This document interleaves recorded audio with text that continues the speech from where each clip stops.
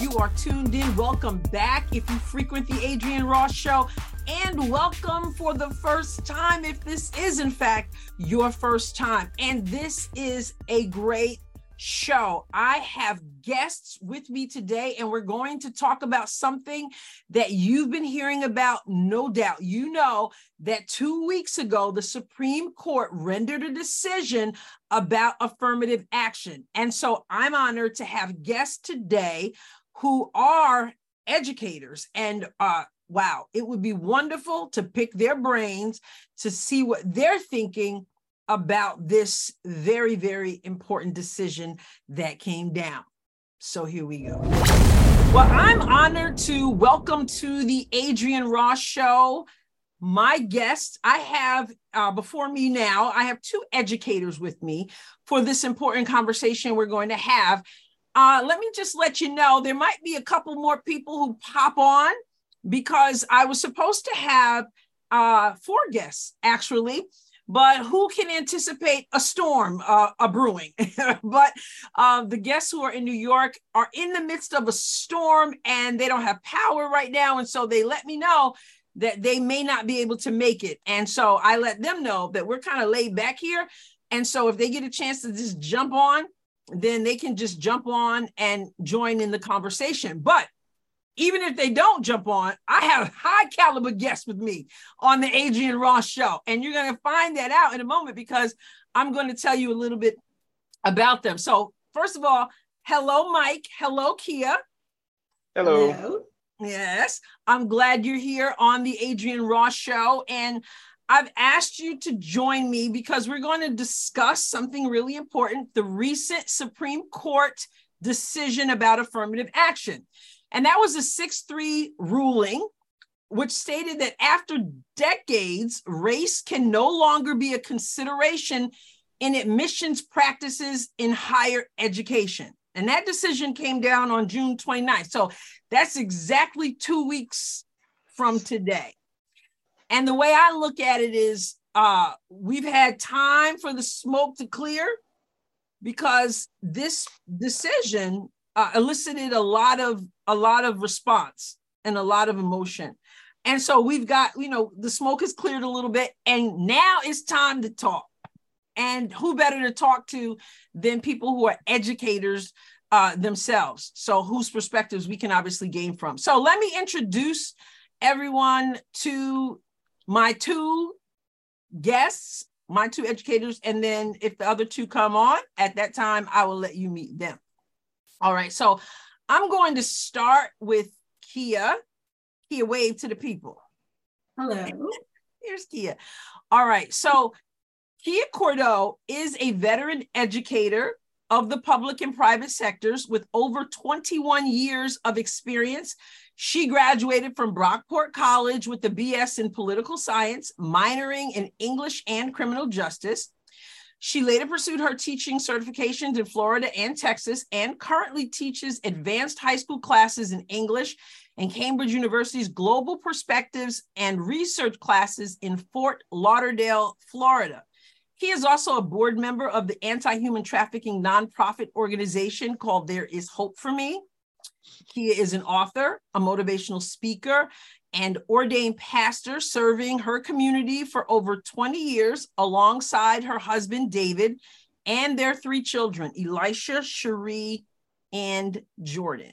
So that's Kia. You can see what I said. We've got a high caliber of guests here in the field of education, which is important for this conversation, I believe.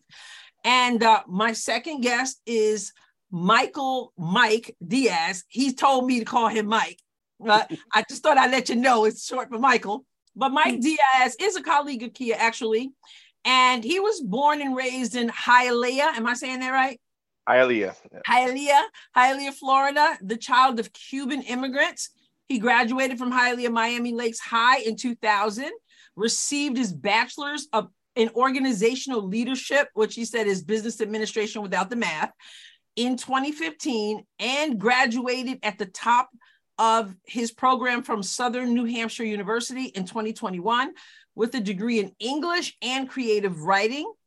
He teaches both subjects at Somerset Chapel Trail, where he just finished his second year. Now, my audience knows that I have a background in English education. And but I might have somebody who's tuned in for the first time. So I'm just give you a little bit about my teaching background.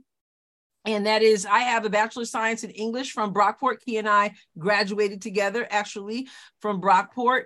I have a Master of Arts in Teaching English from SUNY New Paltz. And I am certified in New York to teach grades 7 through 12 and certified, and that's English, certified in the state of Missouri to teach language arts grades 5 through 9 and English grades 9 through 12. So 2 certifications in Missouri. I taught 7th grade for 17 plus years in the Hudson City School District, English, 7th grade. I am also an author, editor, columnist, John Maxwell certified speaker, trainer, and coach, ordained minister, and obviously a podcast host. All right. So now you guys know a little bit about us and our background and why we care about this conversation that highly impacts education. So listen, guys, I'm not going to pussyfoot around. I'm going to do what you do to your students, I'm sure. And that is kind of put them on the spot. And I'm going to ask you a question that, I don't know, it might seem irrelevant to the topic to you, although I doubt it. I think it's very relevant to the topic. But like I said, I'm just going to jump right in with this question. Okay. So here's my question to both of you before we even get started. Is America a systemically racist country? And like I said, I'm not messing around.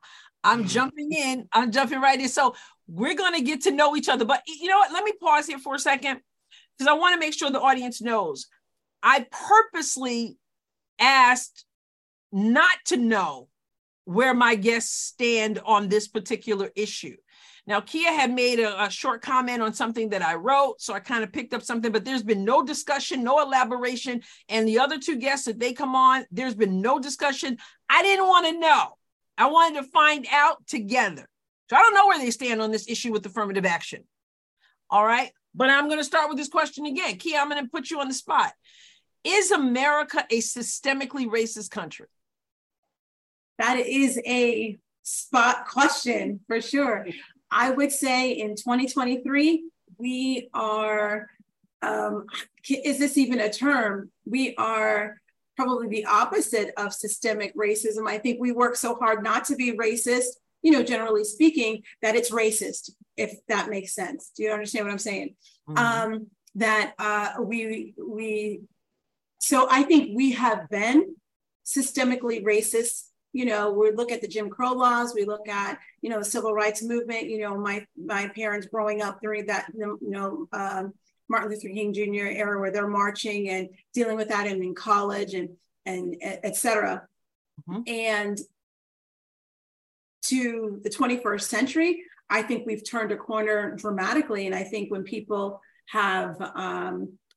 point to the facts, our previous facts or our past facts, that, that there were some systemically racist principles and practices in our country, those things don't exist today. I don't think those things exist today in the sense that it's systemic, it's built in, it's a fabric of our nation. I really think that most people are genuinely authentic in their idea that people are people. Our blood is the same color. It doesn't matter what's on the outside and how much melanin you have. So that's where I am. Okay. So you acknowledge the past, the history of racism, but where we are today, you're saying, no, it's not woven into the fabric of who we are at this point. Right. I got you right. All right. Okay, Mike, what do you say? I agree with Kia. Again, I wasn't around in the 60s, but my mother, by the way, Hialeah is a suburb, I guess it's a suburb of Miami. So we're in South Florida.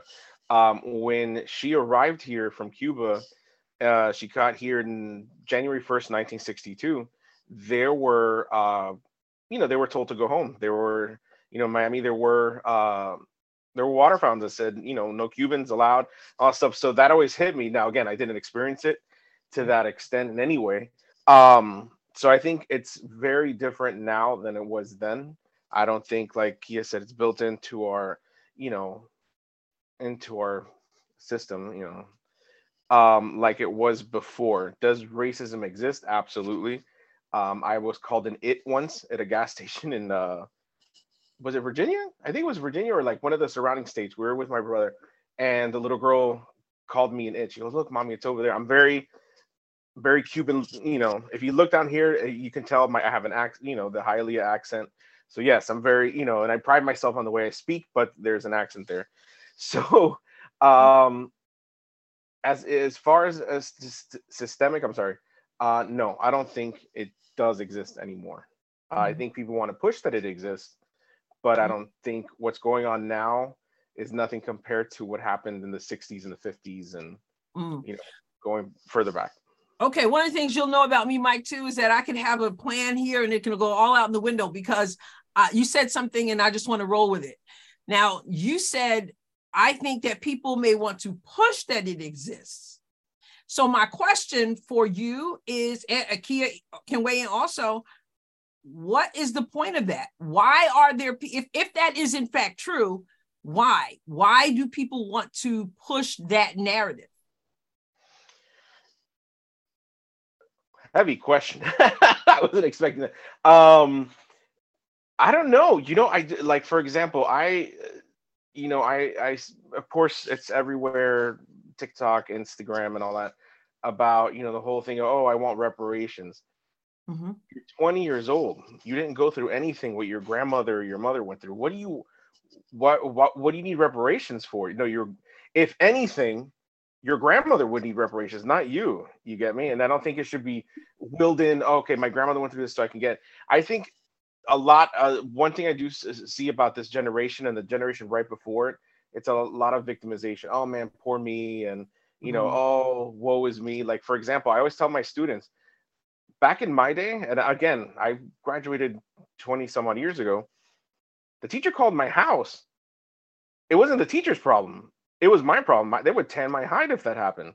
Now it's become, oh no, well, it's the teacher's fault because the kid's not doing what they have to do and all stuff. So I think, and I tell my students all the time, you guys have a very big victim complex without having earned that right, because you guys come from the generation where you have phones, you can order pizza for the on an app, everything's come easy to you guys, and still somehow it's always woe is you.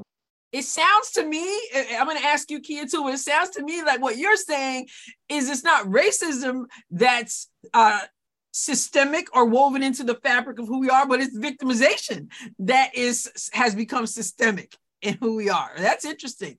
All right, Kia, what about you? I have to agree. I think that the way young people and those who just don't want to, who are having a difficult time. So I can't box everyone in and say those who are playing that they're victims, they're playing their victim card, because people do have difficult times. It's not easy for everybody to get to where they need to go. It's definitely not everybody is on the same playing field. And in the sense that, we start off with, a trust fund from our ancestors, and, we have a step up, we all come from different backgrounds. We all have our different journeys, but we all have opportunity to get to where we want to go. Mm-hmm. But that's up to us. Is it going to be easy? No, not. And it's usually not easy for anybody, but I think people have that idea that the grass is always greener on the other side. Mm-hmm. And that if it's difficult for me, man, nobody knows what I'm going through right now. Nobody understands how I feel and how hard this is. And oh my goodness, I've crashed my second car. Are you kidding me? Walk, take the bus, but people don't understand that.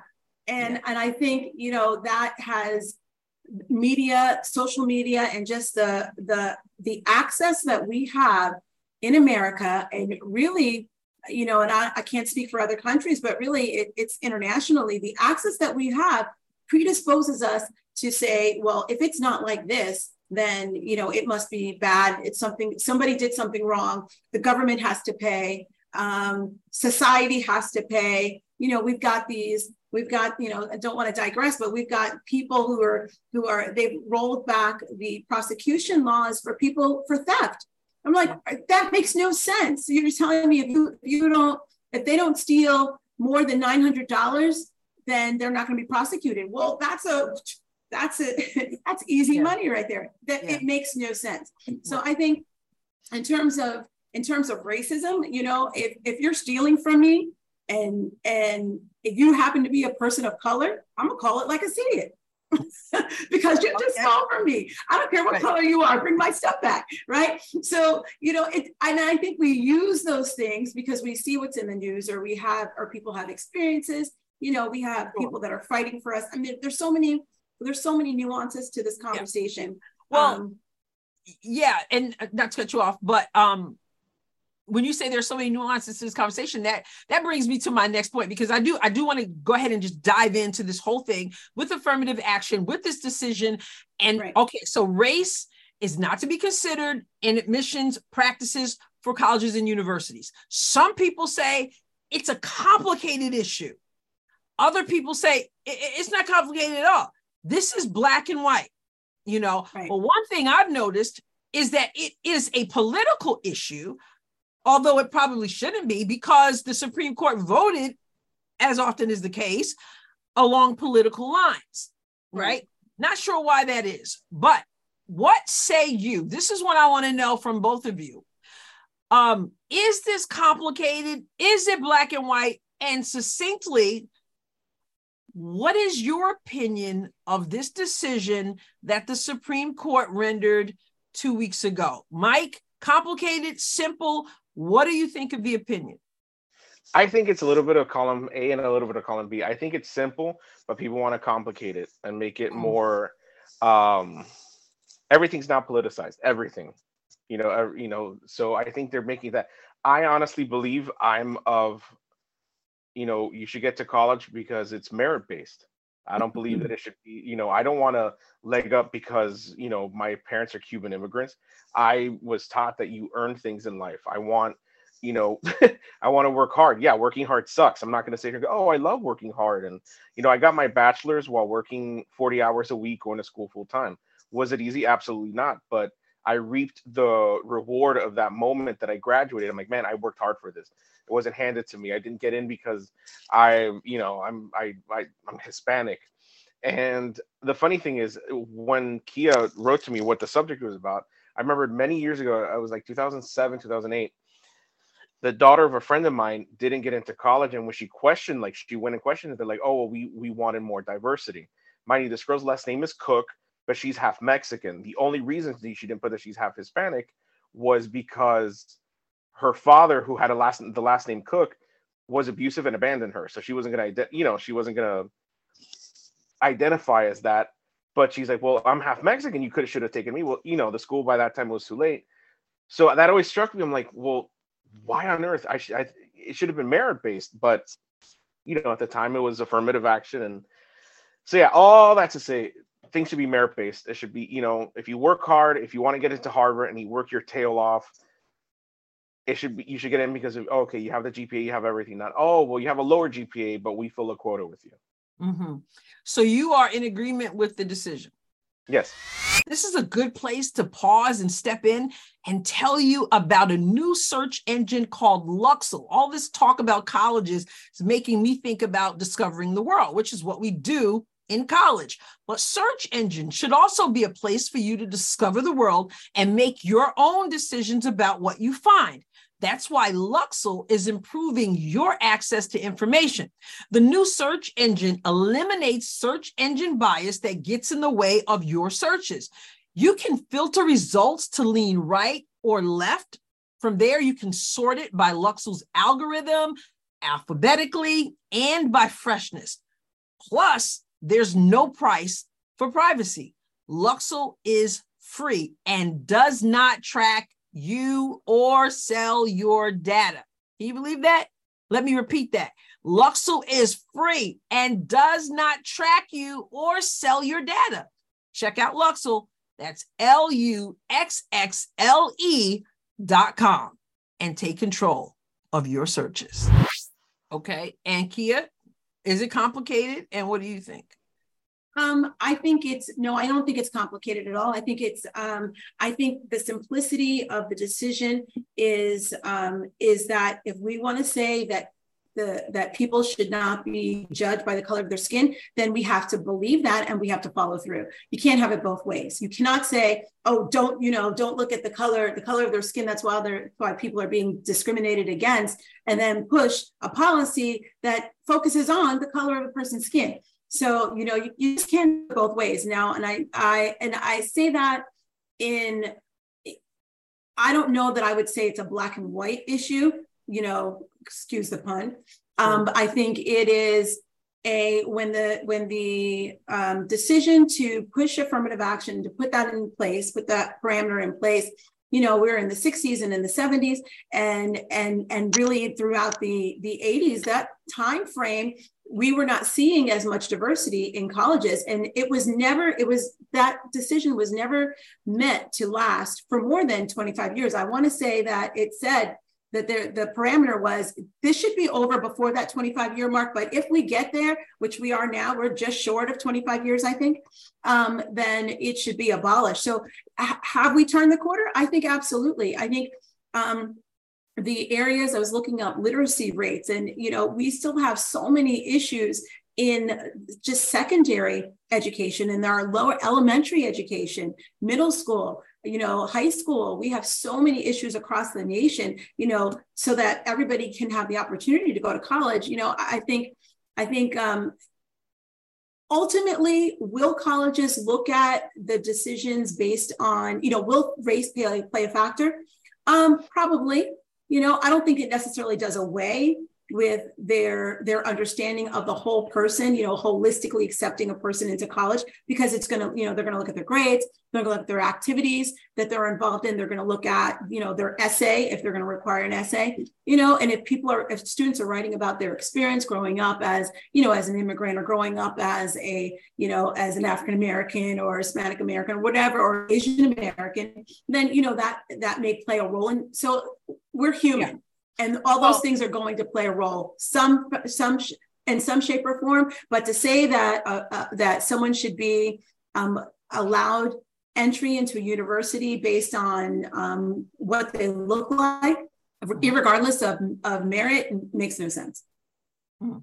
It's interesting because you mentioned the essays, because I believe Justice Roberts in his, when he wrote his opinion, however they say that, the legal term for that, he talked about that you can write about your experience as a whatever your race is. And that's probably where it's going to be headed. So people, and you're going to see that in a moment when I show you a clip, but people are going to use that as their leverage to talk about their race in the way that they can. And so some are concerned that it's still going to be the same thing, but it's just going to be through other means. Yeah. All right. So I want to show you, for context of this whole thing, I'm gonna watch and share my screen, and we're gonna watch a conversation that Megyn Kelly of the Megyn Kelly Show, formerly of Fox, way back, right? She's having a conversation with Jason Riley. Now, Jason Riley has spent years studying this subject, writing. He knows a lot about it. He knows a lot of the statistics. It's under 5 minutes, so I just think it's important to our conversation. So I'm going to share the screen, and then I want to hear from you about this exchange that they have and some of the information that we learn here. This is historic. Thank God the Supreme Court has finally seen the light and has ruled that racism in college admissions is no longer allowed. The U.S. Supreme Court announces another blockbuster and, as I said, historic ruling. It is a 6-3 decision, and the High Court, after decades of arguing over this, has finally ruled that it is unconstitutional to consider race in university admissions under the Equal Protection Clause of our Constitution. Chief Justice Roberts, writing for the majority, quote, "Eliminating racial discrimination means eliminating all of it." And he goes on from there. Joining me now, someone who has written extensively on this topic, Jason Riley. Jason's been speaking and writing about the issue of affirmative action for decades. He's a senior fellow at the Manhattan Institute and author of the recent book. This is historic, and I know you've been talking about this for a long time. The mainstream narrative already is how calamitous this is going to be from minority students. And I've heard you enough times to know your position is no, to the contrary, it's exactly the opposite. Yes, I think it is exactly the opposite. The question here was not only for me that the constitutionality, the dubious constitutionality of racial preferences. I also looked at the harm that these policies were doing to Black students, and so I think we saw what would happen when they went away, because some states had eliminated race-based affirmative action in college admissions, like California back in the 1990s. And after California did it, Black enrollment in the University of California system went up. Black graduation rates went up, and not by a little bit. And in the more difficult STEM fields, they went up. So these were good outcomes. These policies had been put in place to supposedly help increase the ranks of the Black middle class. But in practice, they had been resulting in fewer Black doctors and lawyers and scientists than we would have had in the absence of the policy. So I am so happy. I share your enthusiasm about the importance of today and getting rid of these policies. I think this is a decision that makes America more just for everyone, Megan. No one should be discriminated against, not Blacks, not whites, not Asians, not Hispanics. And obviously the Asians were the plaintiffs in this case, but what kind of sense does it make to discriminate against Asians because of what whites did to Blacks? It makes no sense whatsoever. The best way going forward is not to discriminate, period. Yes, exactly right. And the court said that. There was an original decision back in, I think it was 78, was Bakke.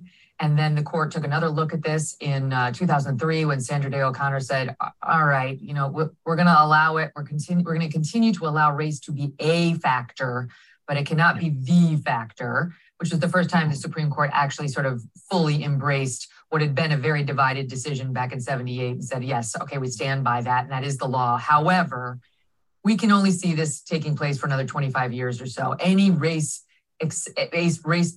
decisions would have to be evaluated under the strictest constitutional scrutiny. And we don't see this one withstanding scrutiny for more than the next 2 decades.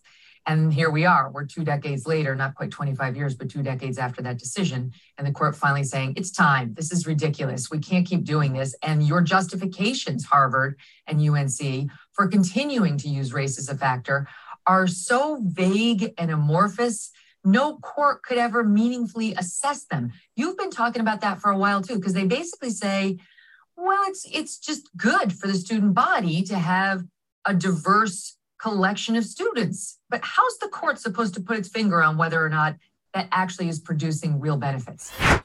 I'm going in a moment to go back to where they left off in the conversation about diversity. But just in that discussion, where are they off? Where are they on? What jumps out to either one of you in that conversation? Well, I think we we kind of hit that mark already in our conversation, is that it's, at a time when our society may have needed it, we could see, it could be justified, but at this point, it's nonsensical, especially when the heart cry of the country is equality for everyone. We can't rewrite history, number one, and then we can't turn our society upside down so that it's pro minorities as opposed to pro everyone. And and I think that's been the struggle, different lines. So I think the onus on how powerful this ruling will be is that how many people are graduating high school, how many people are going to college, who's applying for these universities, and are they not applying because they don't know that they can go, or is there a lack of knowledge there? So I just don't think it's necessary. I remember going to school, my first week at Brockport in 1988. My first week at Brockport, a woman came up, a girl, actually ended up being a sorority sister, came up to me later on. She wasn't at that point, but came up to me and said, you're here because of affirmative action. You're here, you're filling a quota. And I was so angry. At first I was like, what are you talking about?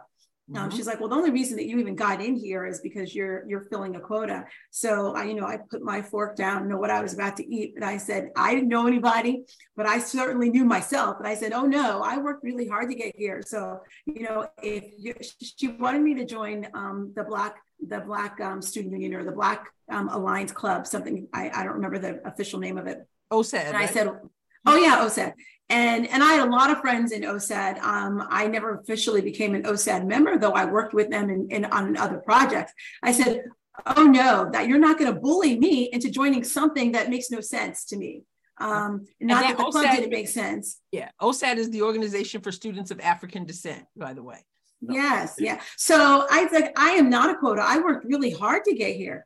And wherever I was going to be, I worked. That was, my effort, late night studying, my parents pushing me. No, you're going to college, because you're educators, and and this is your opportunity to get ahead and to do what you need to do, do what you want to do in life. So filling a quota, I was extremely angry, and so I can kind of concur with Mike that says, look, just, and there are opportunities when things are made easy for individuals. And, I'm all for that. If we can figure out how to make things easier, then that's wonderful. But we cannot underestimate under no circumstances the power of just hard work.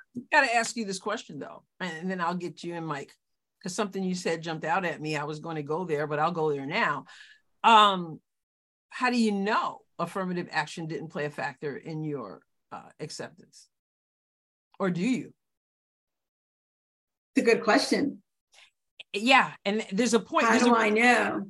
Yeah. Yeah. I mean, I guess I wouldn't know. I mean, I didn't get any funding. I didn't get any, I had to pay out of pocket for the entire thing. I had to work. I had to submit my scores. I had the grades. It was not my first choice, and actually it was my last choice.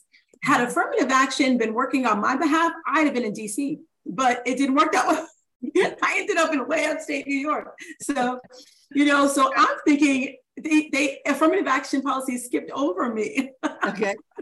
That's all I can say about that. Yeah. I'm going to get back to that. Mike, what do you have to say about that conversation that Megyn Kelly and Jason Riley had? One of the things that stuck out, again, I really didn't know about affirmative action until that story I told you with a coworker, and that was in 2006, 2007. It was started in 77. It was supposed to end in 72. 02, 03, and then they extended it. I was like, in the 90s, I don't remember anything in the 90s about that. I didn't know it had gone out. Now, I agree with Kia that, yes, there was a time that, yes, we needed that. Especially, maybe it was for diversity, but I think I'm going to give them the benefit of the doubt and say maybe they wanted more different races to apply for school. Say, hey, maybe this is our opportunity, and maybe give them that little drive. But it's gotten to the point that it's only to fill numbers and to check a box. And I don't think anybody should be, I don't want to say dumbed down, but should be reduced to just being a checked box. I think if you want someone at your university, it's because they're going to make a difference in a good way, not, we got an American Indian, perfect. We got a Hispanic, perfect. This is great. We filled our quotas. Now, let's go to lunch. I think, they should be there because they worked hard. Yeah, and I agree with what Megyn, they were both saying. I honestly didn't think it was that far back. I honestly, again, I've been aware of it 15 years ago. One thing that Jason Riley points out, and he knows this from all his research, which you don't hear a lot of people talking about, and some people will their instinct would probably be to go, no, I don't believe that. But he points out, and even further in their conversation, that it's not just unfair, it's actually harmful to minorities, because he's saying that other states like in the 90s, California being one of them, got rid of that a long time ago. And actually, things improved. For Black students in particular, there was an improvement. The graduation rate was higher. The success rate was high. The enrollment was higher. And then people went on to graduate. And then people going into the difficult STEM fields was higher. We have more doctors and lawyers and things like that. And his point that he's making, which I know that there are people, and I'd love to hear from you because, I'm all about conversation. But one of the things he's saying is that when people are in schools where they should be, then they're going to be more successful. Right. And so, and it's based on their merit. They're there because they earn the right to be there, and they're successful, and they're driven to be successful. And exactly, Absolutely. he's saying why, he said many of them who ended up going to HBCUs, right, historically Black colleges and universities, they were successful. Of course, they don't have affirmative action, right? And the people who qualified to go there and went there, it ended up producing more people in those STEM fields. But when we're just trying to fit somewhere where we don't belong. Now, the minorities, I don't like that term, but I'll use the minorities who ended up at, say, Harvard and UNC or whatever, who merited being there, they were successful. But those who weren't, they were less successful. And so a lot of people are like, oh, no, that's not the case. So I think that's an interesting dynamic. So he's not just in it because it's like, well, constitutional, but he's saying beyond the Constitution, it's harmful to place people where they are not being set up to succeed. Yeah. Yeah. And why are we doing that? Like, so that you can say that you went to Harvard and failed? Well, it's political. It's political. Yeah. It's political. And it's all about money. It's all about, if you do this, first of all, it's votes, it's a cover up, really. Or maybe a facade that if we say, oh, we are supporting the minority communities, that and so we are making it so that it's possible, so that you can't come back and say that we don't care. Oh, we care. Make sure you vote for us. It's completely political. And we can look at it's really the same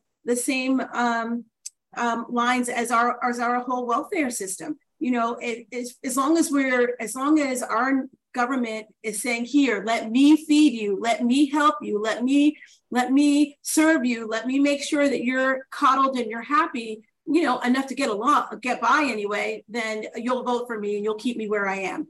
It's manipulative, it's hurtful, it's damaging, and there's a reason why, for the Black community anyway, there are many reasons why this population has only grown to 13% over our existence in America. There's a reason. So, I was pretty excited that it was Asian Americans who said, you know what? We work so hard. You guys have no idea the time and the effort and the discipline that we have here. There is no reason why I should not have been accepted into this, and why I should be beaten out based on, something that is unmerited. And, I was proud that there are some in that demographic who stood up and said, I don't get to just be a stereotype. Well, let me share this with you, that this statistic, that a study in one of the briefs showed that a typical Asian male student had a 25% chance of admission. Okay, I think this was Harvard. Okay, but I'm not 100% sure. I don't remember exactly. But I think it was Harvard. But a typical male Asian student had 25% chance of admission if you keep everything the same. Class rank, test scores, etc. Simply change the race to Black. The chance of admission went up to 95%. Yes, I heard that. That's insane. It is, but there are Black people, Hispanic people, etc., who are worried. They're legitimately concerned with this decision. So what do you say to those people? Because some of those people do believe that America is systemically racist. And if they're not believing that, then here's the other thing, Mike, that they would have to be believing. They would have to be believing that minorities are less capable. It would have to be one or the other. What do you think? I think as you ladies were talking, I was thinking and taking everything in. What were the standards as far as, let's say, Harvard? I don't know, because that's how do they have like a number that they had to reach? Oh, we want this many Black students, this many Hispanic. Then even in that, let's say they fill up with a Hispanic, they want 5 Hispanic and 10 Black. Well, that could even cause problems. Like, well, why do you have more Black than Hispanic? We're minorities too, and all that stuff. So I was thinking about that. I'm like, yeah, like what were the numbers? What was their like pie chart looking like? Okay, this is these are the ones that get in by merit. This is where our affirmative action comes in. And was it equal? Was it not? And I look at it like, I don't have children, but I went to high school. I knew people that worked really, really hard. And let's say I had a daughter or a son who worked really, really hard, fought for 12 years because these kids are getting GPAs in the 6 point whatever. That's insane. Mm-hmm. And they work hard and whatever. And just because they don't fit into a group, they're not going to get into the college of their dreams. That would break my heart as a parent. I'd be like, well, what? Then they might think, well, what did I work so hard for? All this time, if I'm not going to be accepted because of all the things that I've done, it's because I don't fit into any particular group that's not white. Of course, my children would be considered white, but we're, because of my skin color, but we're Hispanic too. So that's what I think about. I mean, I'd be very upset as a parent. I'd be very upset as a student. I'd be very downtrodden if like, oh, they wanted someone else because who got a less GPA, didn't work as hard to go to this prestigious school or any school. Let's even put University of Miami is huge down here. That school's not easy to get into, but you work hard and you don't get in because you don't fill a quota. That's they don't think about those other students. You get me? I get where they're coming from. The minorities, they're giving them a major crutch, but there's also a lot who lose out because they don't fit that quota, and it's rough. They're only focused on one set of people instead of everyone, so it's not equal. If we're going to talk about equal, it's not equal in a way. Right. Well, I said I was going to get back to this, so I will. We ended that clip with them starting a conversation about diversity. Is diversity important though? Because I guess the belief is that if you do it on merit alone, then the population in that particular environment isn't going to be as diverse as some people think it needs to be. Is diversity important in your educational experience? Absolutely. Yeah. It is. So if diversity is really important, then how do you stand against affirmative action when affirmative action is going to bring you a measure of diversity? I think it should be, we teach the children, you have to work hard to get what you want. It's not, relax, don't worry. Again, I'm not saying this is an exaggerated, point of view, but if you give them a crutch, they're going to use it. Let's be honest. Anyone gives me a crutch, I'm probably going to use it. You get me? So if they know, okay, you have to work hard to achieve X, Y, and Z, and ingrain that in them at an early age, then, they'll have a different mindset than, oh, I'm just going to get in because of who I am and what box I check, if that makes any sense. I think along with that is that we have to, as parents and as educators, we have to remind people, look, if you want a say, you need to be at the table. And, we can look at human nature, which is to kind of create cliques and create these groups that are isolated, these isolationist types of theories and groups that will kind of maybe predispose different people. But I mean, if you want to be a part of the story, then be a part of the story. So I don't think that's the fault of, if that makes sense, I don't think that's the fault of, say, white folks, because they're at the table, I think that the table is big enough for everybody, and that we need to just be a part of that table. So yes, diversity is necessary. I tell my students all the time, I said, we're our school, where Mike and I teach, we're probably 95, 96% Hispanic, and and maybe not 95, maybe we're about 85, and then 20%, or maybe that's the wrong statistic. 80% Hispanic, 20% Black. We have some, maybe very small, maybe 1-2% white. I mean, we have a lot of diversity. My numbers are not, I haven't looked them up lately, so my numbers aren't quite correct, but it's a very high concentration of people of color. We've got people, Native Americans, we've got all different kinds of Latinas and Latinos that are Caribbean, Haitians, Africans, Europeans. We've got all kinds of, Asians, it's so rich. And I tell my students, most of America is not like this classroom.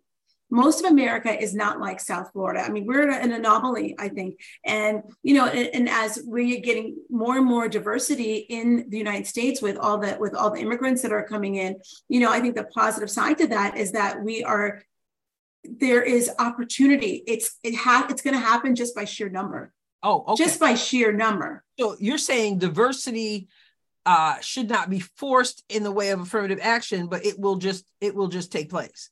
It's organic. It's going to be organic. I mean, looking at when I was in school, I was always the one Black girl in this school. Maybe there's another one. By the time I got to middle school, I think we had 2 or 3. Start to grow a little bit, in the advanced classes. Always. So, I could have been in another class, and I'm like, no, I need to be at the table. This is where I'm supposed to be. You're not going to force me out of this particular room.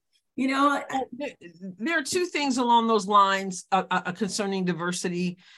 And number one, they go on to say that there is nothing measurable that proves that diversity has as much importance as we have given it. There's nothing that he said you have to show. Is the graduation rate? Can't even say it.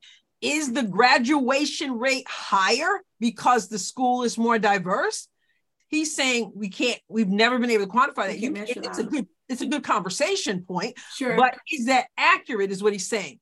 Now, my thought on that is diversity can be measured in more than just race. You can measure diversity in terms of where you come, I come from this place, you come from this place, you grew, there's so many different ways, and we've narrowed it down to, well, we need to be diverse racially. But I will say this, and it's a different subject and a source, but when I was hired to teach, my first day walking in the class, the kids get there early. I've shared this story many times. This is not talking about universities. This is talking about the workforce. And I have a slightly different view of the workforce, but I'll just give this as an example. I parked my car. I walked through all the students who are hanging out outside the building because the buses dropped them off. And I walked in my very first day of teaching in 1996 to applause. There was just applause. I never expected that, but the applause was this. I was the Black teacher in the district, and that mattered to those students.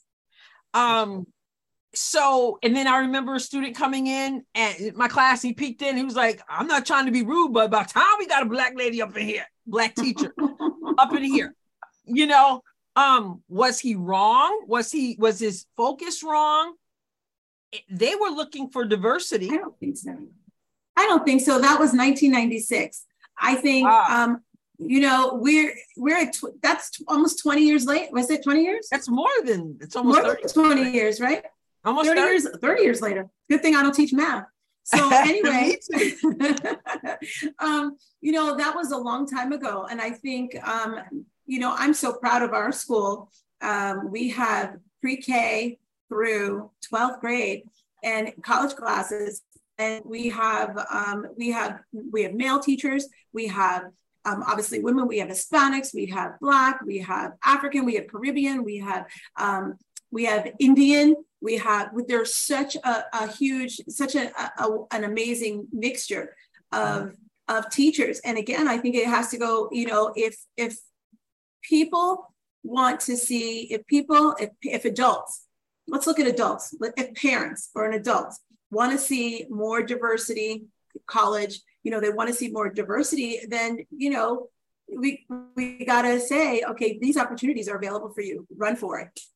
Go to the best. If you're interested in engineering, you go to the best top engineering schools. If you're interested in medical school, in being a doctor of sorts, then, here are the schools laid out before you. Which ones do you want to go to? The HBCUs are amazing. They're historically amazing places to be. I didn't go to an HBCU, but I have family members who love them and are, alma maters, and they're so proud of their experience.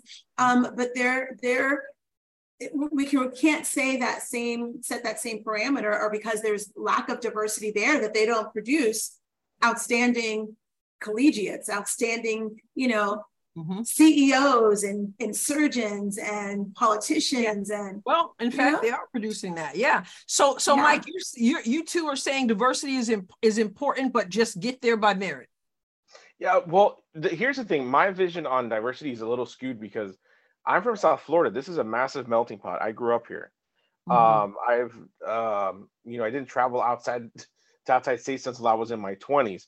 So this is what I know. And I grew up going to school. We had Black students. Again, it was more Latin because of the fact that, immigrants would come here, but we had Black, we had Indian. I don't remember, for me, that was never an issue because I saw diversity everywhere. Yeah. According to, my parents, and especially my mother, who had been here since the 60s, said that this was primarily a very white Jewish area until the 80s with, things like Miami Vice and all that. Then people started flocking in, and then more rise with the Mariel, with the Cubans coming, and then more immigrants coming in.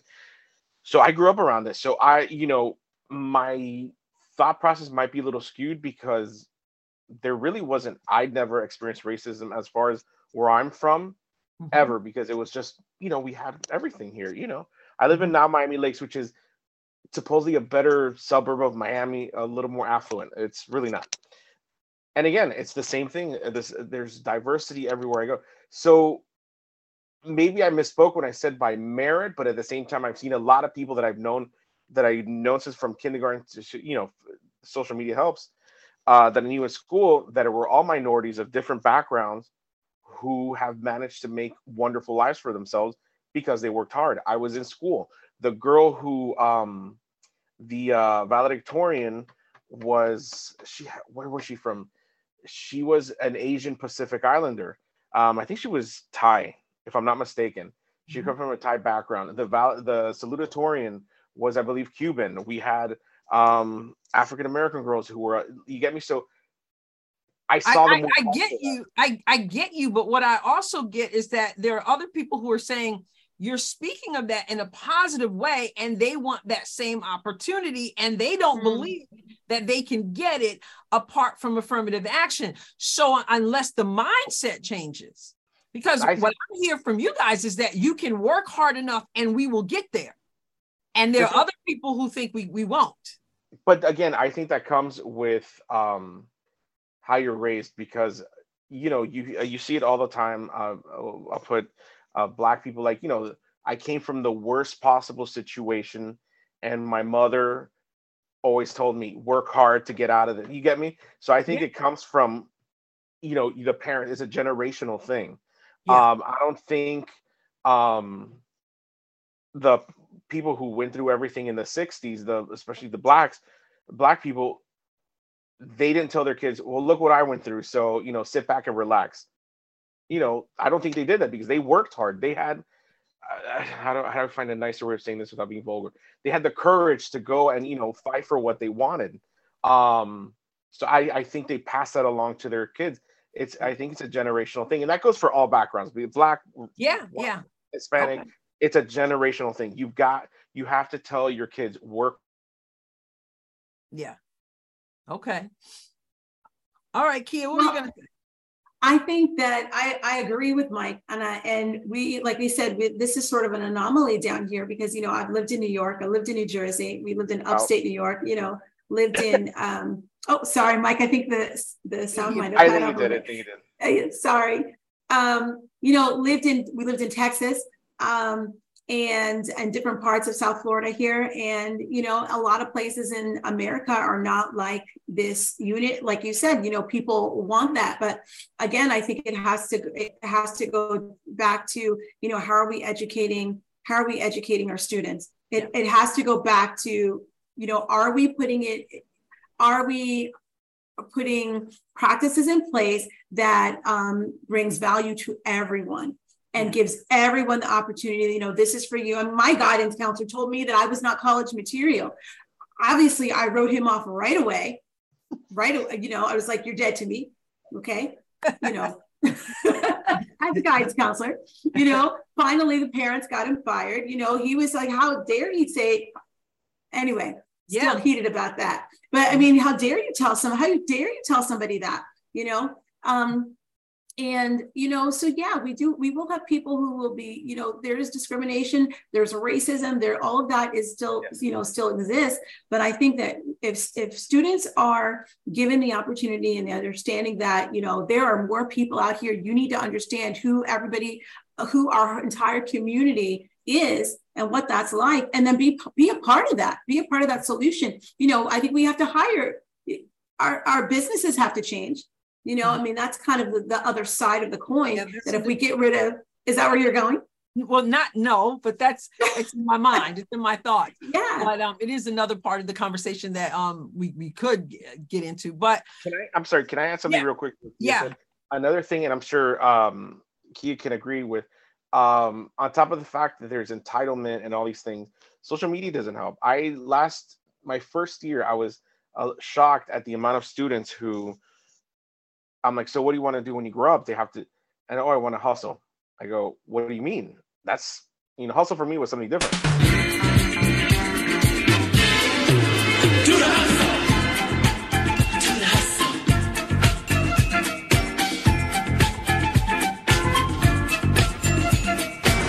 Like, hey, I'm going to hustle to make money. Okay, how? No, I'm just going to hustle. Everything's about social media, and they see that everything's TikTok queen. Yeah. That's right. Everything, all of that. And they all these influencers who don't really work hard, or these celebrities who are like, oh, look at my house, how everything's perfectly made up, and they think that's their ideal situation, and they think, oh, they didn't have to work hard, I kind of don't have to work hard either. So that I remember several students of different backgrounds like, yeah, I'm gonna hustle, you know, and then with the whole hand gestures, I mean, I don't know if anybody, that was their thing. I'm gonna hustle. I'm like, okay, but go to college first, like hustle after. Yeah. Well, the flip side of that are the students who are working extremely hard, and yet they still feel that they're disadvantaged now with this decision. Now, here's the thing. I heard someone say recently, and I know I'm not going to quote it exactly right, and I don't even remember who was saying it, but they said that people have gotten so used to getting an advantage that when the playing field is level, they consider it a disadvantage because they've gotten accustomed to the entitlement, so that when the entitlement and everybody's on a level playing field, that's now a disadvantage. You know, it's interesting. When you think about that, Kia, you may remember, without any names, there was a professor in the college we went to. Yes. She gave every Black student an A. Everyone. And everybody knew it. If you took her class and you were Black, that's right, you were going to get an A. And she did talk to me about that once in her office. I had to meet with her office for something. And she was upfront about it. And she was just like, you know, I know there are people who would think I'm wrong to give Black students an A, but they have enough to overcome. And that's And that's what she did. And you know what? I took my A. Me too. Now, I'm not gonna lie. I worked hard, and I believe I'm sure I deserved the A. I think. Oh, right. And now some people will say that's hypocritical. Well, that's like reparations. If you're handing it out, I'm taking it. Exactly. I don't think we should be getting them, but I'm not gonna. Anyway. I'm not gonna send it back either. I'm not sending it back. Exactly. But I say that to say I'm not saying that I didn't do my work or anything like that, because I did. But when I saw her name on that right. for her class, I knew that she was. But that was unfair, right? To other students. But she felt like that was her part to play. But that brings me to something that I had said to Kia when I said, how do you know that it wasn't affirmative action that got you there? I want to turn our attention to our former president Obama and our former first lady, because they had a response, obviously. Right. Considered the first Black president and his wife, but they had a strong response. Now, former President Obama, he said, affirmative action this is what he tweeted, affirmative action was never a complete answer in the drive towards a more just society. But for generations of students who had been systemically excluded from most of America's institutions, it gave us the chance to show we more than deserved a seat at the table.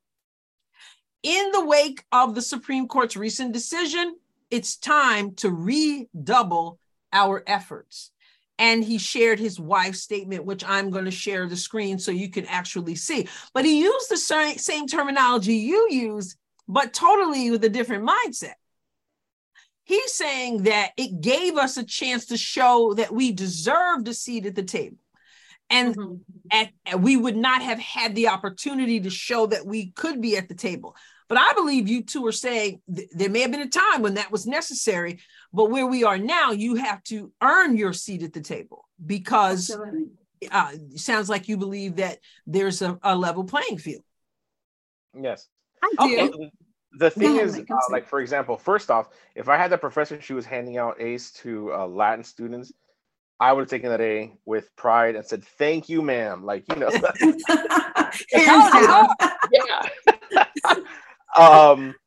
But I think it had a purpose. But yeah, I think everything you need to work hard for it, because it's like I tell my students with 504s and IPs, those are like, they have something that they need to add a little bit of an advantage. Yeah. Life will not hand you an advantage each and every time. Once you get into the real world, life is not, you're not going to tell your boss, "Oh, I have ADHD, so I wasn't able to get my project done." They're not going to go, "Oh, okay, that's fine." They're going to go, "Okay, you're fired." And I tell them that'll all end. Advantages will end. And if you get anybody used to getting an advantage, they're going to expect that forever. And then when they don't get it, it's going to be disappointing. Yeah. So I think, after a certain point in time, advantages are, I don't want to say dangerous, are not advantageous. Yeah, they're counterproductive. Absolutely. All right. So let's I want to read and show what Michelle Obama had to say. So our statements on the U.S. Supreme Court's decision to overturn affirmative action, and I already told you what he had to say. And this is what Mrs. Obama said. "Back in college, I was one of the few Black students on my campus, and I was proud of getting into such a respected school." I'm assuming that was Princeton, I believe. "I knew I'd worked hard for it, but still, I sometimes wondered if people thought I got there because of affirmative action. It was a shadow that students like me couldn't shake, whether those doubts came from the outside or inside our own minds. But the fact is this: I belonged. And semester after semester, decade after decade, for more than half a century, countless students like me showed they belonged too. It wasn't just the kids of color who benefited either. Every student who heard a perspective they might not have encountered, who had an assumption challenge, who had their minds and their hearts opened, gained a lot as well. It wasn't perfect, but there's no doubt that it helped offer new ladders of opportunity for those who, throughout our history, have too often been denied a chance to show how fast they can climb. Of course, students on my campus and countless others across the country were, and continue to be, granted special consideration for admissions. Some have parents who graduated from the same school. Others have families who can afford coaches to help them run faster or hit a ball harder. Others go to high schools with lavish resources for tutors and extensive standardized test prep that help them score higher on college entrance exams. We don't usually question if those students belong. So often we just accept that money. We accept that money, power, and privilege are perfectly justifiable forms of affirmative action, while kids growing up like I did are expected to compete when the ground is anything but level. I didn't highlight that. It came that way. So today, my heart breaks for any young person out there who's wondering what their future holds and what kinds of chances will be open to them. And while I know the strength and grit that lies inside kids who have always had to sweat a little more to climb the same ladders, I hope and I pray that the rest of us are willing to sweat a little too. Today is a reminder that we've got to do the work, not just to enact policies that reflect our values of equity and fairness, but to truly make those values real in all of our schools, workplaces, and neighborhoods. So there are a few things that stand out to me in her statement, and I'm going to ask you, but I want to start with what she said about the shadow. And that's what I meant when I said, how do you know it wasn't affirmative action? I believe that affirmative action does cast a shadow on every person, every minority person, that people, you like she said, is it in my own mind or what? But she had that sense that people were looking at her like she got where she got because she was Black. Right. And just like that was said to you, Kia, it's because you were Black. And I think it does put a shadow, but she's saying, it didn't matter. I belong, and so she's willing to deal with that. But isn't that an unfair weight to carry?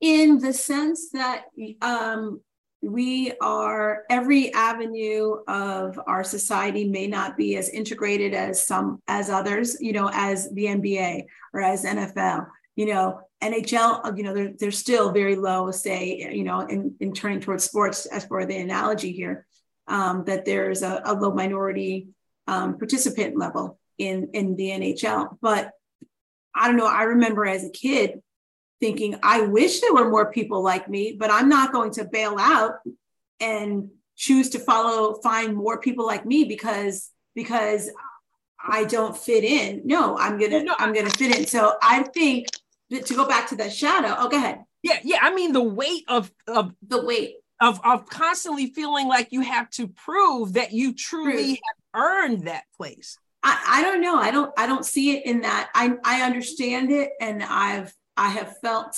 that at time, but I'm always reminded of my upbringing. And I think Mike pointed this out, is like where, my parents said, you can do anything, you can go anywhere, you can be anybody. So it doesn't matter who's sitting across from you or who's sitting, doesn't matter what the Black folks say down the neighborhood that I did not live in, So my parents were instilled that idea in me early on, and I tried to instill that into my kids as well, is that you may not, never allow anybody else to make you feel like you don't belong. But what happens, Kia, when the fact is that some people are there because they earned it. Some people are there because of affirmative action. And then there's the assumption. We don't know. I have heard over and over again in this decision, people coming after Justice Clarence Thomas, as they always do, because he's the sellout, as they say, and all that he takes. But people are like, I just can't believe that someone who benefited from affirmative action, as he no doubt did, such and such, do we know that? But the assumption is that you're Black, you're Hispanic, whatever, then you must have benefited from affirmative action. Well, and that's part of the travesty. Yeah, and that's a good point. We don't know for sure, but he did say he felt like he definitely benefited from affirmative action. And I think that was part of his his comments and his opinion, is that it's time to turn. We need to make a turn. So this is not to upset the cart and make everyone suffer, make all our Black and brown brothers and sisters suffer. This is to say, you've got this. you've got this. I mean, I hear Michelle Obama's cry on the other hand, but I also hear the call to action, which I completely agree with, is that our educators, our businesses, our workplaces, we've got to stand up and say, look, we're going to all move forward together. And if the rest of society doesn't do it, we can't depend only on the universities to say, okay, they're not going to handle it. We need equality in every sector of society, and everybody has to move together. So I think that's going to be our responsibility. Mm-hmm. Okay, I think that's part of the problem with affirmative action, is that it casts that shadow in an unfair way. That people would say to you as a college student, you're here because you're Black. That's unfair. And it kind of feels like, again, I never went through that. It kind of feels like, man, all my hard work was for what? To just be put in this box. Like, I mean, Kia's my colleague, my friend. I love her. So the fact that she said that, I'm like, who said that? So we could track him down. But yeah. But but I get it, and I don't agree a lot with what the Obama say, but that shadow is an unfortunate side effect. Heavy's the head. I'm sure she didn't go, oh yeah, I want to take advantage of affirmative action. I doubt that. She seems like she's a hardworking person. She fought for what she got, but it unfortunately it has a side effect. Everything has a side effect. There's nothing perfect in this world. The only thing that existed that was perfect in the world was Jesus. So, everything carries a price. So yes, and it was around at a time that it was needed, but at the same time, it wasn't as much of a blessing as people thought it was, because, like she said, there was a shadow over her head constantly that negated Kia's all of her hard work. And excuse the language, but it sucks. It sucked. Mm-hmm. Well, I remember when I got hired, the head of the English department said to me, it was about 2 weeks before school started. I was hired late. There's a whole black and white story along those lines. I'll spare you that for now. But I was in the room setting up my room, and she said, there are people who are saying that the only reason you were hired is because you're Black. She wanted to let me know that. She said, but all they would have to do is talk to you for 5 minutes, and they would realize, that you deserve to be here. And I don't know what I said, but all I know was, y'all can think whatever y'all want, hand me that check. I need a job. But again, why would she get it's But she was letting me know. She was letting me know that that's what was going on. That's what because there had been a board meeting, and someone on the board who was Black had stood up and said, it's a shame that in such a diverse environment as this, we don't have Black teachers. And shortly thereafter, I was, shortly thereafter, I was interviewed. They had already started interviewing. But see, they don't know that 5 minutes before the call, I was on my knees praying. It was the Lord. They thought it was affirmative action. And that's what I say. Honestly. I thought it was affirmative action, but I had been on my knees praying, Lord, I need a job. What am I going to do? But, and my phone rang. And, but so they think that's why. But God says they don't know. I mean all of that. But she wanted me to know that that's what people were thinking. And she was like, but all I have to do is talk to you. And I'm serious. All I thought was, I'm qualified. I know what I know what I do. I don't care what they think, but I do want to get paid. So because I am qualified, which you will soon see, you can go ahead and hand me the check. All right. So I just want to look, but no, I don't know if you caught this, but one of the things the former First Lady said, though, was we do have preferential treatment in admissions in other ways. When your parent has gone to the school, there's preferential treatment. There's preferential treatment in various ways in sport. If you can afford to train your child, then they have an advantage. If you can afford to do standardized tests. So she's saying, why are they cutting off affirmative action in terms of race when they're doing it other ways? And she believes it still needs to be done because she believes we're systemically racist. So does she have a good point, though?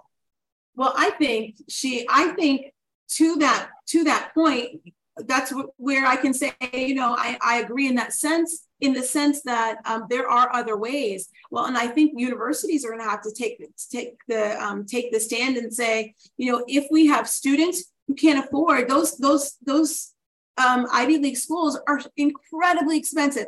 Any private university are just insanely expensive, and there's talk around in Congress about regulating that. How can we regulate the cost of college and universities? What else can we do? I think that they're going to have to prepare or provide different kinds of grants and scholarships so that there is a level of opportunity. So if affirmative action doesn't get you in, you have opportunity to go there. You should apply. I wouldn't say to any student who couldn't afford to realistically afford to go to Harvard or Yale because of the cost to not apply. So I think these universities are going to have to supply other factors that give opportunities for folks. But should we be doing those things? So she's using those as examples of why affirmative action should stand. I'm saying maybe we should stop doing that, where your parent went to the school, so now you're a legacy. Right. We know that all from sorority. Legacy, for sure. You're a legacy, she points out. So she's trying to say that if you can do that, then you should be able to do race-based as well. I'm saying, should that all be gone? And it all, Mike. For example, if a student is a legacy, well, they better prove they're a legacy, because if their parents went to that school and it's a great school, then they better have the grace to back it up. I don't think they should get in because mom and dad went there. Because if they have a 1.2 GPA, but they can throw a football, it's too bad. There should be a merit, if it's Harvard or Stanford or UM or whatever these expensive schools are, legacy shouldn't have anything to do with it. Sororities and fraternities, that's a little different. But as far as school, no. Mm-hmm. No, that's but we also look at that money talks and it's loud. So to Kia's point, yeah, exactly. Well, and I think that when I look at our school, we have some of the most dynamic students that I've ever met. And they graduated with their associate's degrees out of high school. So they're taking AP classes and ACE classes and dual enrollment classes, and they've done that and more than 60 credits outside of high school. And they work a part-time job, so we have students who are doing it of all races. And some of them they've got tutors on the side, or their parents committed to say, I'm going to help you get to where you need to be so that you have a head. So I think it's for parents who can't afford those things, can't afford those tutors like she mentioned, or don't have those networkings. The schools have to, our education facilities in America have so much money. They kind of need to be reworked a little bit. Some of they need to. I love how we do it in Florida. We have school choice. Look, if that the programs have, they're giving SAT prep, they're giving ACT prep, they're giving tutoring. We've got summer tutoring. We've got tutoring going on this summer. There are opportunities, and if you're not taking advantage of those free opportunities, then you missed out. You speak just to what I was thinking earlier, and that is, we want to put a ban. I think affirmative action now is it's a bandage, because we understand that there are issues in education with test scores and how people are producing, how districts are producing, and school choice is and that's a political issue. It should not be. But we just had a state representative in Georgia, just wrote about it on my Substack last night. The representative in Georgia, she left one political party for the other political party. She left the Democrats for the Republicans, okay? Because education is a key for, and every time she speaks up about school choice, she's getting fought because, of course, one group is in bed with teachers unions. That's just the way it is. It's insane. It's and so they're willing to sacrifice children to keep the teachers unions happy. But former President Obama, when he came in office, he got rid of the voucher program in DC, which was for 3 years highly successful.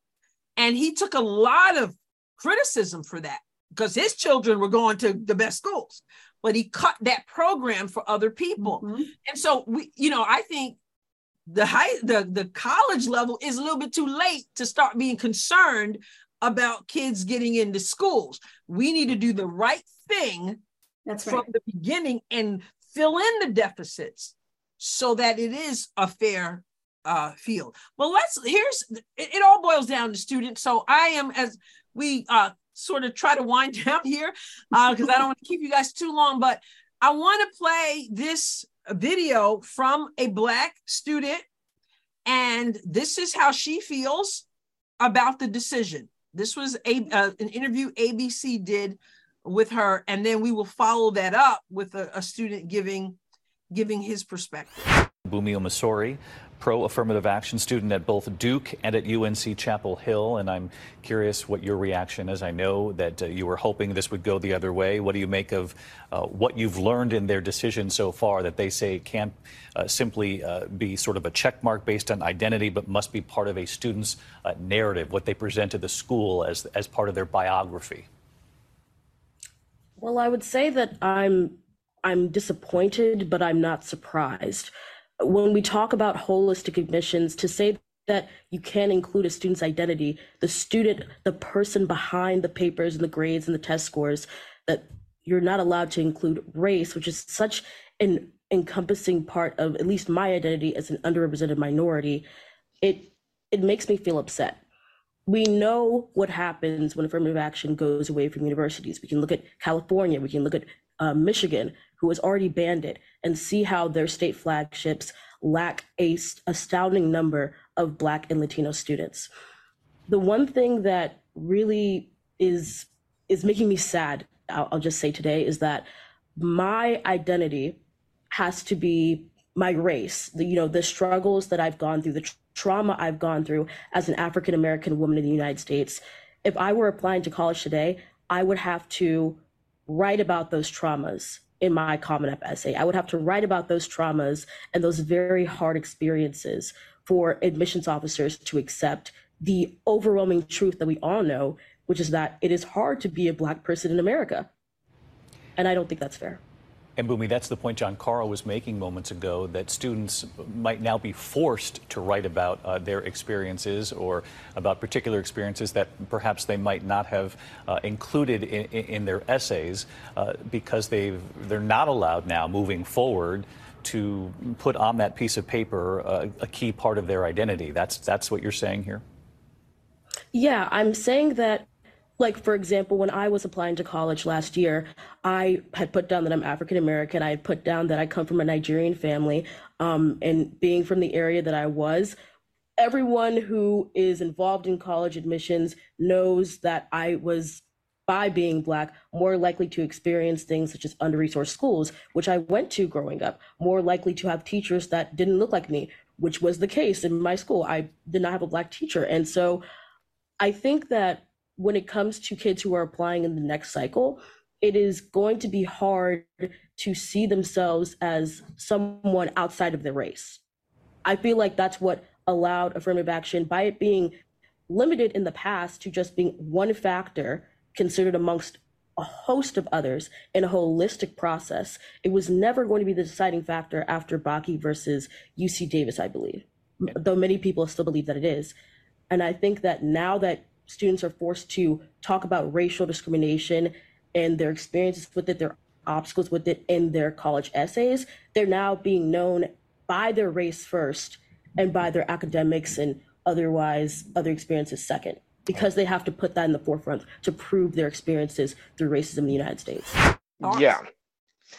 She said something there at the end that, now they have to be known as their race first. But if you're getting in because of your race, you're being known for your race first. So I mean, and maybe I'm mixing things up here, but yeah, but now that they have to write about it, which they don't have to write about. Yeah, they don't, of course. Not every, then, there are Black students that we're in a very affluent area, our school, Kia and I work, and there's a lot of students who did not go through that. So does that devalue them as Black students because they didn't go through a struggle? Or should you only be considered because you went through something? No, it's a slippery slope. But yeah, she contradicted herself there. Yeah. Kia? I agree. You agree? Something she said that stands out to me that concerns me is that what you hear a lot, she said it's hard to be an African American in America. Where is there a better place? Obviously her parents came here, Exactly. Why? Yeah. I'm like, it's hard to live right now. I mean, life is tough, but this is the greatest place to be. We got people by the multitudes trying to get here, but she feels that she should have an advantage because of her story, which is so bad being here in America. Reminds me of Jill Scott, who right before, around the 4th of July, changed the words to, the national anthem. This rich woman who's worth $12 million or something like, anyway. So it just reminds me of what Mike said at the beginning, the victim mindset. And she really believes that she's not going to get anywhere. And she's like, well, race is just a factor. One of the things that came out in the conversation that Megyn Kelly had with Jason Riley is that they have found that when race becomes a factor, it becomes the factor. The factor. Absolutely. And that's an issue there. And we saw that with that 25% Asian versus the 95% if you're African American. Speaking of Asian, right. ABC interviewed an Asian young man following this, and so I want to play what he feels about the decision. Alex Shea, prospective Brown University student. I know, Alex, you're on the other side of this. You were hoping that the Supreme Court would move in the direction that it did today. Why do you think that this is the right way to move forward on this?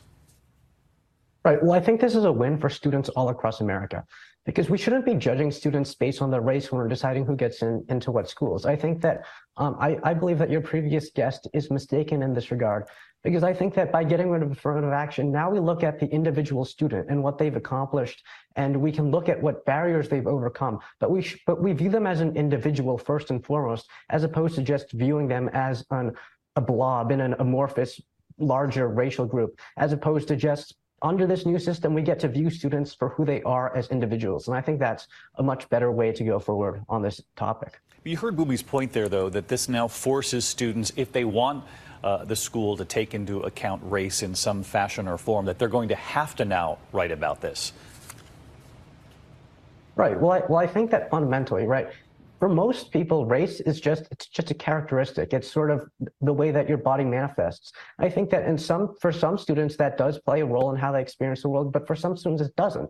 And I think that allowing them that option to express that in an essay, for instance, affords much more freedom, because race doesn't affect everybody the same way. And to just have a blanket policy where everybody's race is considered no matter what, I don't think that's appropriate, because it impacts different people in different ways. I find that a lot of these arguments oftentimes in favor of affirmative action are somewhat incongruous, because I've heard a lot of people that say, like, hey, affirmative action, it's a good way to overcome past discrimination. But in my experience, as an Asian American, I'm not exactly sure how that works for me, because it's much more difficult for Asian Americans to gain admittance to schools than for white students, for instance. And I don't think that you'll see in the past any instance of Asians discriminating against whites. So for me, that sort of just falls flat. I'm going to Brown next year, and I'm happy that the admissions officers at Brown took me for whatever reason. But it does make me feel a little bit uncomfortable knowing that in that admissions office, when they were deciding whether they were going to accept me, reject me, that they might have been considering my race, because I think that that's not something that I can control or that anyone can control. And I think that it's unfair to judge someone based on that, when there are really so many better ways to judge students based on their character, based on their accomplishments. Race, it's just how you're born, and you can't change it. That's just deep. It is. That's powerful. That's powerful. And he's so right. I think that the bottom line of the argument is What kind of society do we want to live in? Do we want to live in a society where we recognize the value of every single person, regardless of, how much melanin they have in their skin or not, or not? We can't have it both ways. That's really the bottom line. We cannot have it both ways. That's good.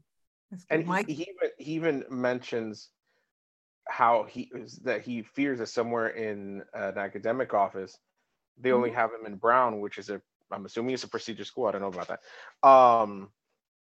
They chose him because he's Asian. So even then, the shadow that Michelle Obama was kind of talking about, he doesn't want falling on him. He wants to be there because he deserves to be there. He worked his tail off to be there. And by the way he speaks, I would have loved to have had this kid in my class. Yeah, me too. Man, this kid would have been perfect. You could tell that he's worked hard to educate, in his education, all that, to get to where he's at. He doesn't want to be there to check a box. He wants to be there because he deserves it. Yeah. And that's how the mindset should be. Yeah. And he said it makes him feel uncomfortable just thinking that entered the conversation, right. And you talked about how articulate he is, and she was equally articulate. Yes. I may not agree with what she said, yes, but she was clearly bright. She, she goes to Duke, and she's clear. And here's my desire as we wrap up. My desire, and maybe we come. I know we're people of faith, and so perhaps we look at things differently, because I have a problem with people who go to church on Sundays. They singing in the choir, they running the aisles, they're everything. And then with God, all things are possible, and they got the whole thing, devil, you can't keep me down, that's on Sunday. But Monday, I can't get into the school, or I can't get the job or whatever, because the white man is holding me down. Those things don't work together. Now, either we believe that God is, if he opens the door, no man can close it. And if he closes the door, no man can open it. Either we believe that or we don't. Yes. I doubt Jesus is going, man, they got rid of affirmative action. I'm not sure how I'm going to get such and such Shaniqua into the school. I just don't think that. And so maybe as a person of faith, but what I desire is that those young people, like the young lady, would believe that, what, this isn't a horrible country. There are incredible opportunities. I am bright. I do work hard, and I can get in. Not to say there aren't obstacles, not to say that there aren't racist people, but I think we've seen the reverse of that. We have seen people who have gone in the complete other direction. Right. And so that's where I stand on the issue. Maybe it was, I understand the argument that it was needed at one point, but I think now we've gone the other direction, and we quote Martin Luther King and all that. And he did say about one day we would live in a nation where we would not be judged by the color of our skin, by the content of our character, and we'll add by the grades and all that. But we say that, but I don't know that we mean that. Right. So right. That's where I stand. And I'm glad I had you two on. It was very rich. I intended to have four people. Who knows what the other two would have said, but I gleaned a lot from what you had to say. And I believe our audience will too. They may disagree, and that's okay. AdrianRossCom@gmail.com. Send me an email, or if you're watching on YouTube, leave a comment on YouTube or whatever. But I just think that you two brought some valuable points, and as educators, I think that's important. But I want to give you an opportunity to each have a final word on this. Ladies Mike, you want to start? Oh, okay. No. I'll start. This is fun. I was hoping. I was nervous. I thought I was going to sound like Rain Man. I'm like, please, God. Great. Thank you. I think you hit it on the head for the three of us, which is unfortunate that not everyone believes this way. I'm one of my favorite verses is I can do all things through Christ who strengthens me. So I believe, and I can't sit back on my laurels and be like, okay, Christ or God, take it, and then hand it to me. No, nothing has ever been handed to me. You get me? It goes with working hard, and even people who are not of faith, think a lot of people feel that way. And I think with affirmative action being taken away, it's going to reprogram a lot of people and be like, okay, now I have to work hard. Again, I agree with what we talked about, and let's see what happens, because this is the newest thing, and it'll be around for a while until there's something else, another political thing happens, and then it's 2023 America, but this is the best country in the world. So yeah, I agree. Yeah, I agree too, and I don't think the battle is over for sure either. Kia, what about you? I think my thoughts scan the spectrum of we are 2 generations away, or 2 generations removed from Civil Rights Act, where our parents went to college because they only they had very little choices, and they pursued and they overcame and they prepared a way for you and me, for our generation, that we could do the same for our generation. We have such a rich history of people that have gone before us. We've had a Black president. We have two female, 2 or 3 female Supreme Court justices, 2 of which are minorities in America. We have African American, Asian, Island Pacific vice president. She kind of scans all those, and she kind of checks all those boxes. She checks all those boxes. I mean, we live in a time and a day where we're at the highest point of position in America to, person selling flowers on the corner, in the middle of University Drive. We can do whatever it is that we can. We have businesses, we are CEOs, we're CFOs, we're engineers, we're building bridges, we're building neighborhoods, we're taking on environmental challenges. I mean, so I don't think it's necessary. I think we've got this. Yeah. Yep. And for those who are working hard and you're just truly concerned, I just want to say this, be not weary in well-doing, you shall reap if you faint not. And so I'm with you guys. I think we got this, and I think it was the right step. And I believe it's time. Absolutely. Thank you so much for tuning in and let me pick your brain. I really, really appreciate your expertise and your thoughts. And maybe we'll get to do this again. So keep up the good work there in Florida with them kids. Use that bad English. Them kids. All right. Thank you for the opportunity. Thank you. Absolutely. Thank you for being on the Adrian Ross. God bless you. Likewise. God bless you. Bye-bye.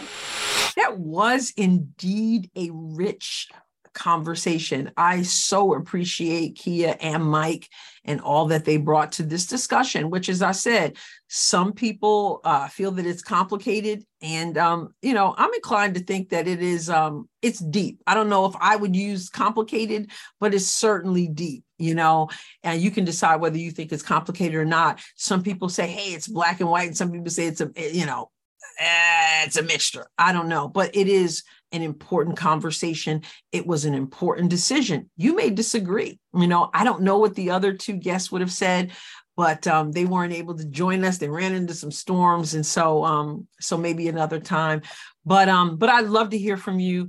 AdrianRossCom@gmail.com. That's AdrianRossCom, that's COM, @gmail.com. Leave a comment for me there through an email, or leave a comment on YouTube or on my Substack at adrianross.substack.com. adrianross.substack.com. You can also go to the BMG network and pay attention. I was going to say, take in the other podcasters who are there. That's so important. Go to the podcast platforms, leave a rating, leave a review, show your support. I really, really appreciate it, as does the BMG network team. We all very much appreciate it. Wow, deep subject. All right. And I hope to hear from you. I will catch you next time on the Adrian Ross Show. God bless you.